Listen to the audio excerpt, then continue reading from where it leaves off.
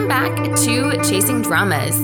This is the podcast that discusses Chinese culture and history through historical Chinese dramas. We are your hosts, Karen and Kathy.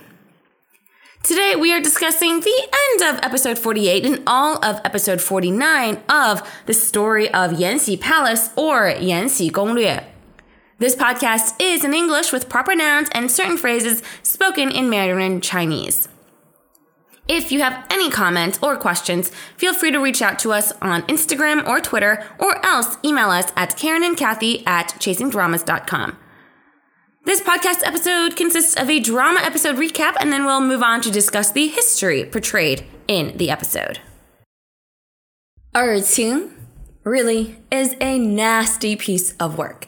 I feel like the drama just moves along when we don't see her, and now we have to talk about her again, and I'm like, ugh. She cannot change her ways despite all of her assurances to Fu Heng, and she ends up wrongly accusing Fu Heng's maid, Qing Lian, of pushing Erqing's son, Fu Kang'an, into a pond. In reality, Qing Lian was the one who saved the boy when he jumped into a pond to grab a toy. Fu Heng only hears from Erqing that Qing Lian was let go from the household and agrees to give her a handsome dowry now that she's out of the house. Fu Heng does not protest this and walks away while I'm seething at the fake smile Erqing has on her face. Sadly, out in the streets a short while later, Fu Heng sees a young woman being brutally attacked by two men, only to find that it is Qing Lian. Turns out, Erqing had sent Qing Lian off to be married, but instead led her into a brothel. The young woman couldn't handle the humiliation and would constantly run away, but then would be beaten heavily for her actions. Sadly, after being rescued by Fu Heng, she commits suicide. On her deathbed, she lets it be known that she loves Fu Heng. Well, she doesn't explicitly say those words, but it's pretty clear. And that she hates Erqing for what she's done. All of this is a result of Erqing's jealousy. But even on her deathbed, Fu Heng does not agree to her request that maybe in the next life they could have a future together. Fu Heng is way too much of a romantic, because the reality is why he didn't agree to Qing Lian's request is because he's thinking that I've saved my next life for Yingluo. Qing Lian implores Fu Heng to not cling onto the past for a relationship that can never happen, and passes away. As if this tragedy was not infuriating enough, when Fu Heng serves divorce papers to Erqing, she just scoffs. Her attitude when Fu Heng says he knows the truth about what happened to Qing Lian is one of uncaring. She doesn't see anything wrong with what she did to Qing Lian. God. The restraint Fu Heng showed in front of her is commendable. I don't think I would have had that much strength to not shout more than Fu Heng did. And I'm just thinking, way back in the beginning of the drama, I was like, Mingyu, you are the worst. Now Erqing is like 100 times way worse than whatever Mingyu ever did. I mean, yeah, it's pretty bold of Erqing because she's like, nope, I'm not getting divorced, and rips up the divorce papers. Fu Heng's mother and third brother arrive to try to protect Erqing, who then even hits her head to try, quote-unquote try, to kill herself. Where have we seen this before?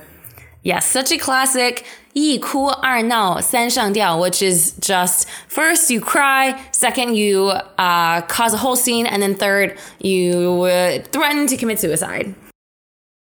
I mean, it's quite clear that all of this from Erqing was just a show to garner the pity from Fu Heng's family. I mean, I feel bad for Fu Heng. He just cannot win. He is so checked out with this crazy woman and orders her to live at a Buddhist temple forever to repent for her sins. But do you think she'll change? Absolutely not. The rest of this episode is way less infuriating, thankfully. We return to the palace. Yingluo, now consort Ling, forcefully calls for the emperor to eat because it is quite clear that he is frustrated with matters at court. During the meal, Yingluo maintains her style as a jokester and sits herself down while the emperor eats, which is definitely out of proper decorum. As we've seen in prior episodes, when the emperor eats, even the empress must stand next to him and watch. There's a good banter back and forth, and the emperor finally opens up about why he has been frustrated. The Western war front is not doing well, and when asked who at court is willing to step up to fight for the Qing Empire, the only person brave enough to volunteer is Fu Heng. I will also pause here because, again, the eunuch Li Yu's facial expressions the entire time during the meal was so funny. Every single time Yingluo did something out of step, he's like, "Oh my gosh, you cannot do this." Or, "Is this allowed?" But Li Yu is just over there kind of like, "I know Ling Fei or Consort Ling has the favor, so maybe we'll let this slide, but oh no." What will the ancestors say?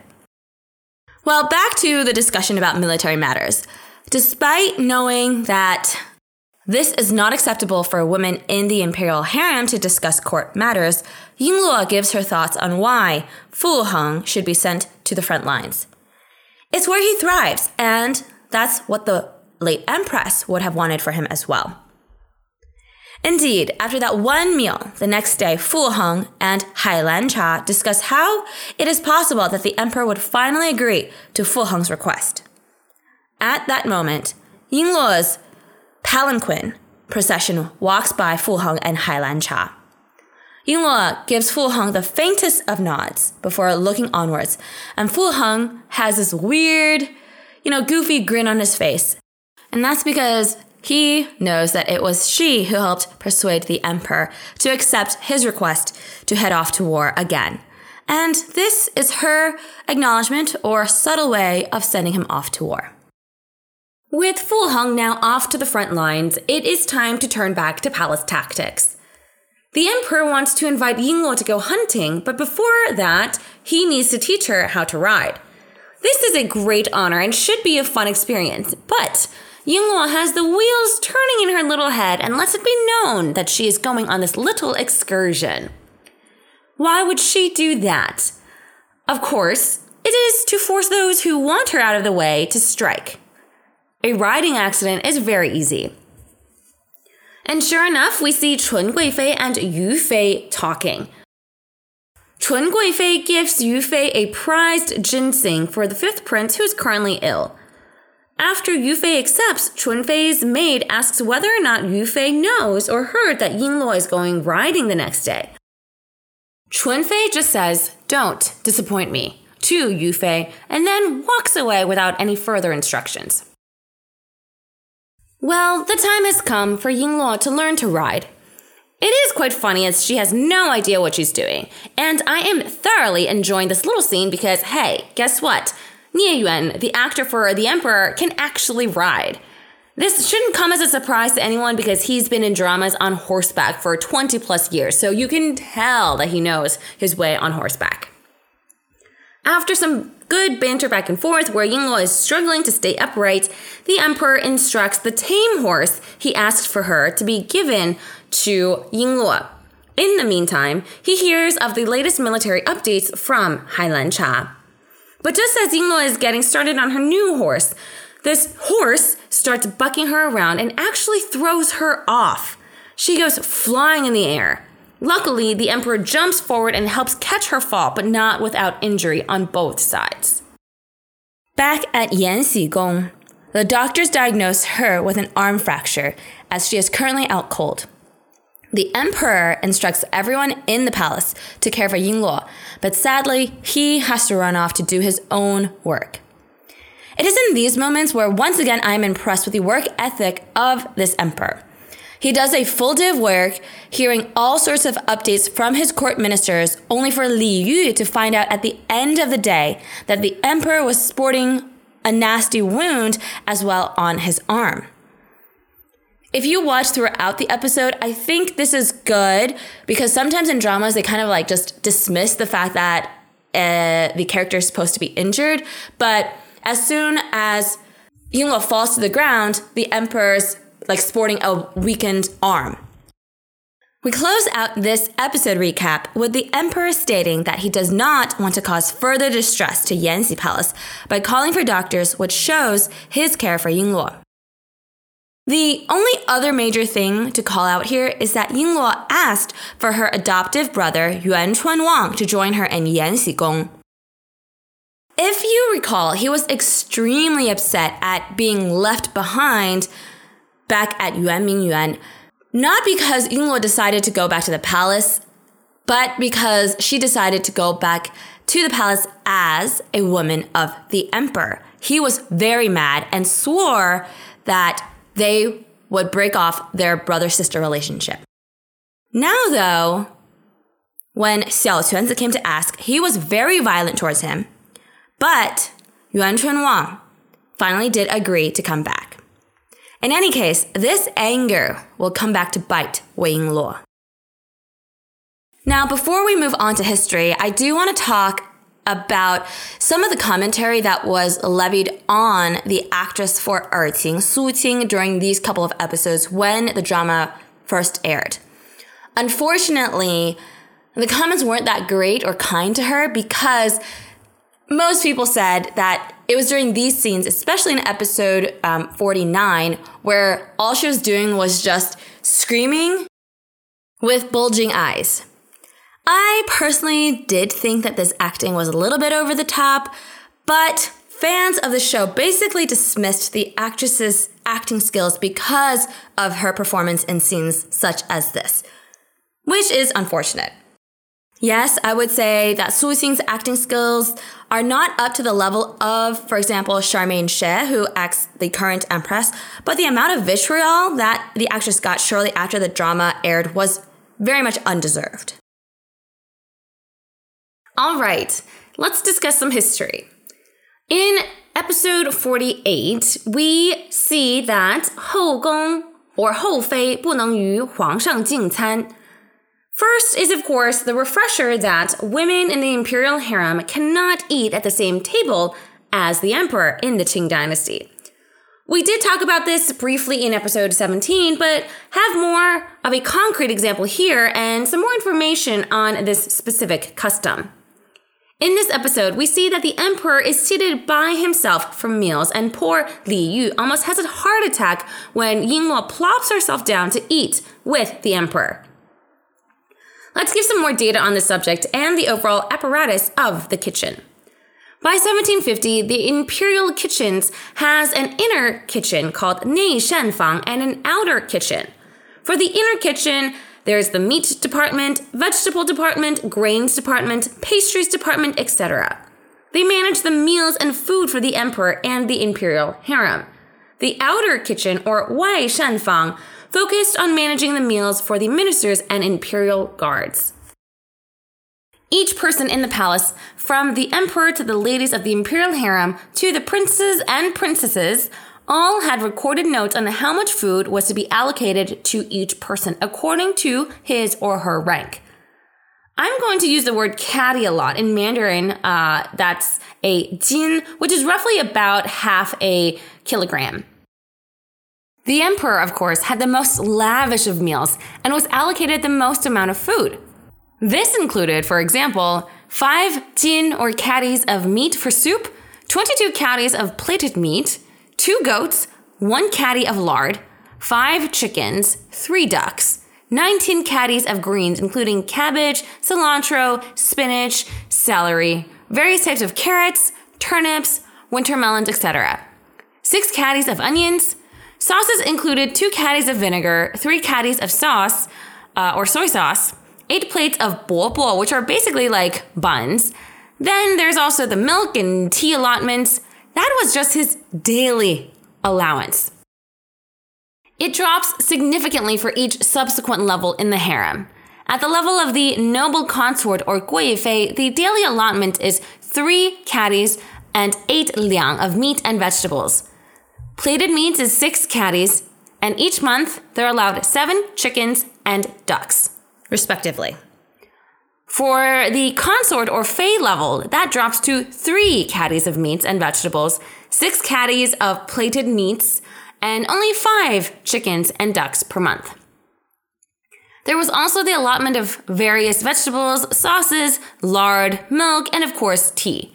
I find it hilarious that the allotment of tea for the emperor was a whopping 75 bags, while for the lower ranked concubines, it could only be 5 bags. So basically, my takeaway is that the emperor was running around just high off of caffeine all the time. I mean, that makes sense. They barely slept.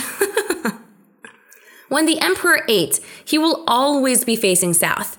This is, of course, to reflect him as the head of the table. When eating, no one is allowed to persuade the emperor of eating one particular dish. That is why when, in this episode, Wei Yingluo did, Li Yu was aghast. We also saw that Yingluo kept around a few dishes to eat longer when the emperor was done, because as a refresher, for Qing Dynasty emperors, and we talked about this in episode 17, they can only eat 3 bites of any one dish. This was, of course, to prevent food poisoning. And if the emperor really enjoyed a dish, well, tough luck, because 3 bites was all he got. It would then go back into rotation, but not be served for some time. The eunuch would also be the one to place small amounts of the emperor's dish into a plate. There are records with regards to Empress Dowager Cixi that no one knew what she liked or disliked because she still followed this rule into the late 19th century. Now, as for what was on the table, there were typically between 15 to 25 dishes for each meal, with at least 8 main dishes and 4 smaller dishes. And then you add up hot pot, congee, and soup. We didn't see any hot pot right at this table, but as we mentioned in episode 30 and 31, Qianlong Emperor loved hot pot. Next, let's turn our attention to military matters and war.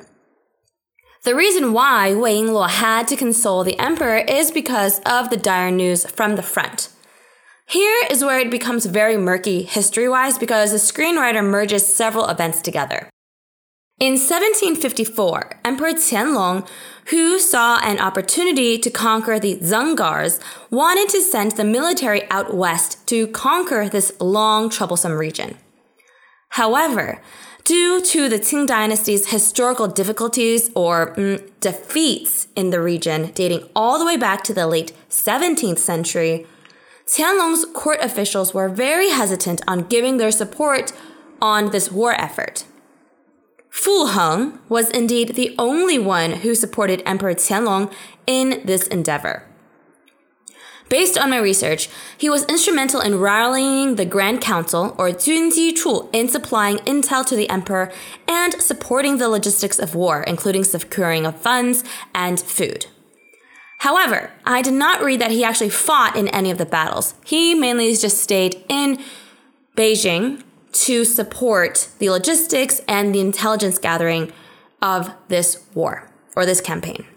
By 1755, this was the final conquest of the Dzungars.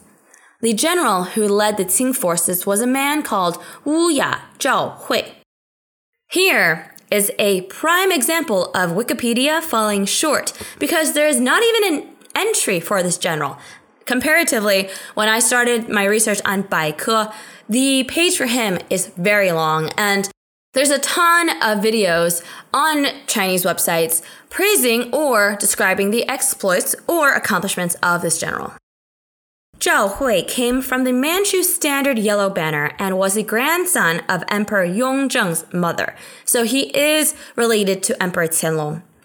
He is credited as the man who brought the modern-day regions of Xinjiang under Qing rule, defeated the Dzungar Khanate, and defeated the revolt of the Altishar Khojas. That means this also credits him with one of the largest land expansions for any Chinese empire in history.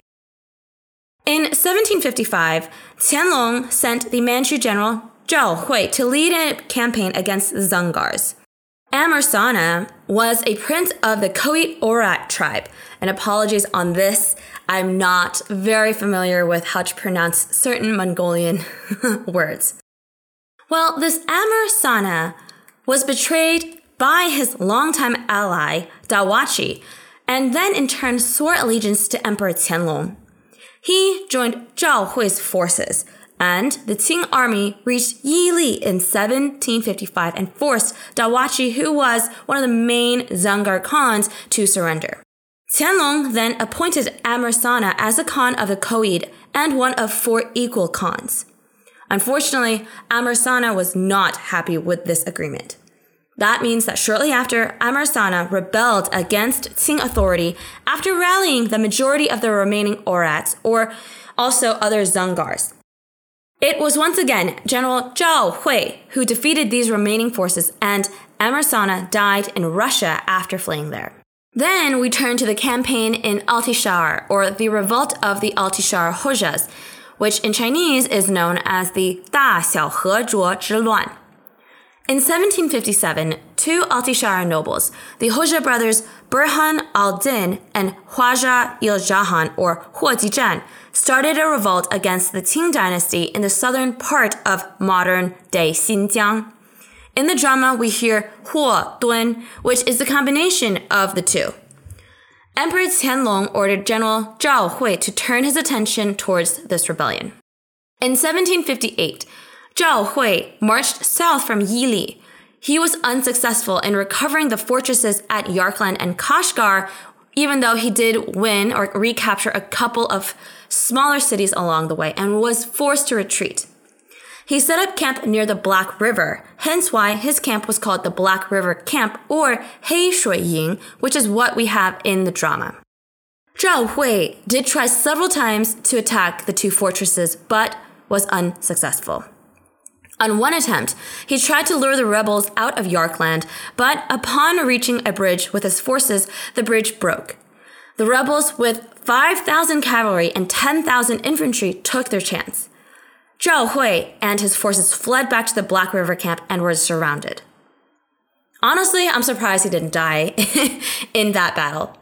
Emperor Qianlong sent reinforcements, but were stopped by these rebels. The siege at Black River Camp lasted for several months, including during the dead of winter. Supplies were running short, and it was a desperate time.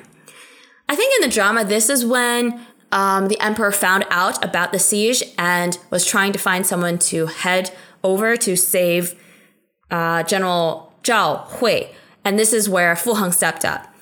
And the reason why I'm bringing these two together is because Fu Heng was not involved directly in this battle, but supported previously General Zhao Hui in the logistics for the battle against the Dzungars.